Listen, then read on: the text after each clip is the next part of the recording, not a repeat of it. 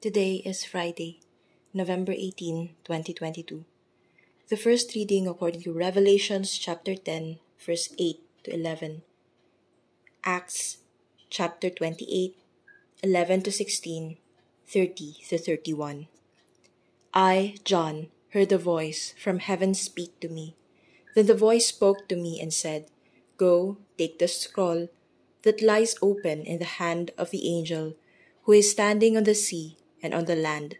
So I went up to the angel and told him to give me the small scroll.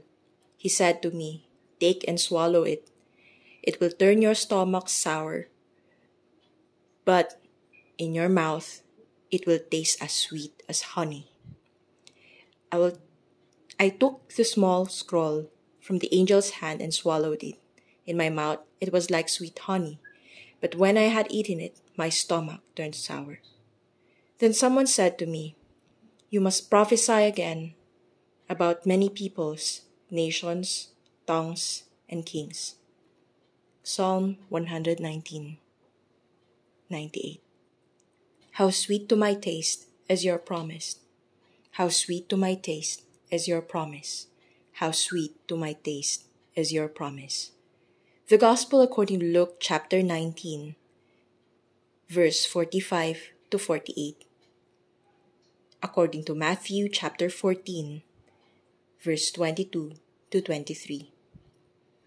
Jesus entered the temple area and proceeded to drive out those who were selling things, saying to them, "It is written, 'My house shall be a house of prayer,' but you have made it a den of thieves."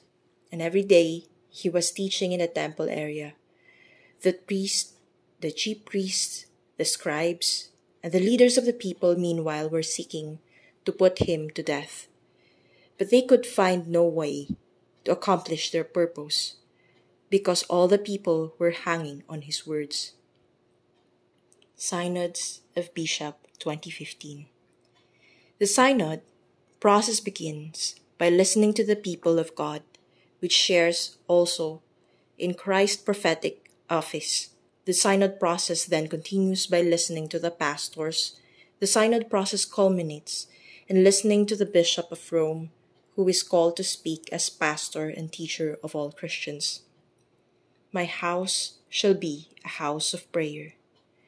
Jesus is dismayed at the way the Jews have turned the temple in Jerusalem into a hub of commerce.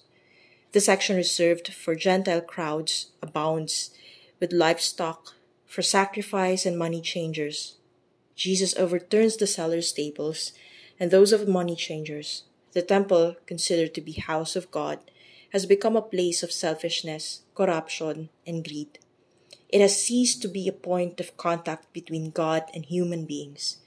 In coming to the temple, Jesus fulfills the prophecy of Isaiah, "For my house shall be called a house of prayer for all peoples." With his bold and daring action of sweeping the merchants away, Jesus reclaims the temple as his heavenly Father's house. He teaches in the temple area for several number of days. We could imagine how many pilgrims listened to him at great length. On the other hand, Jesus' critics hover around, hoping to find a case against him.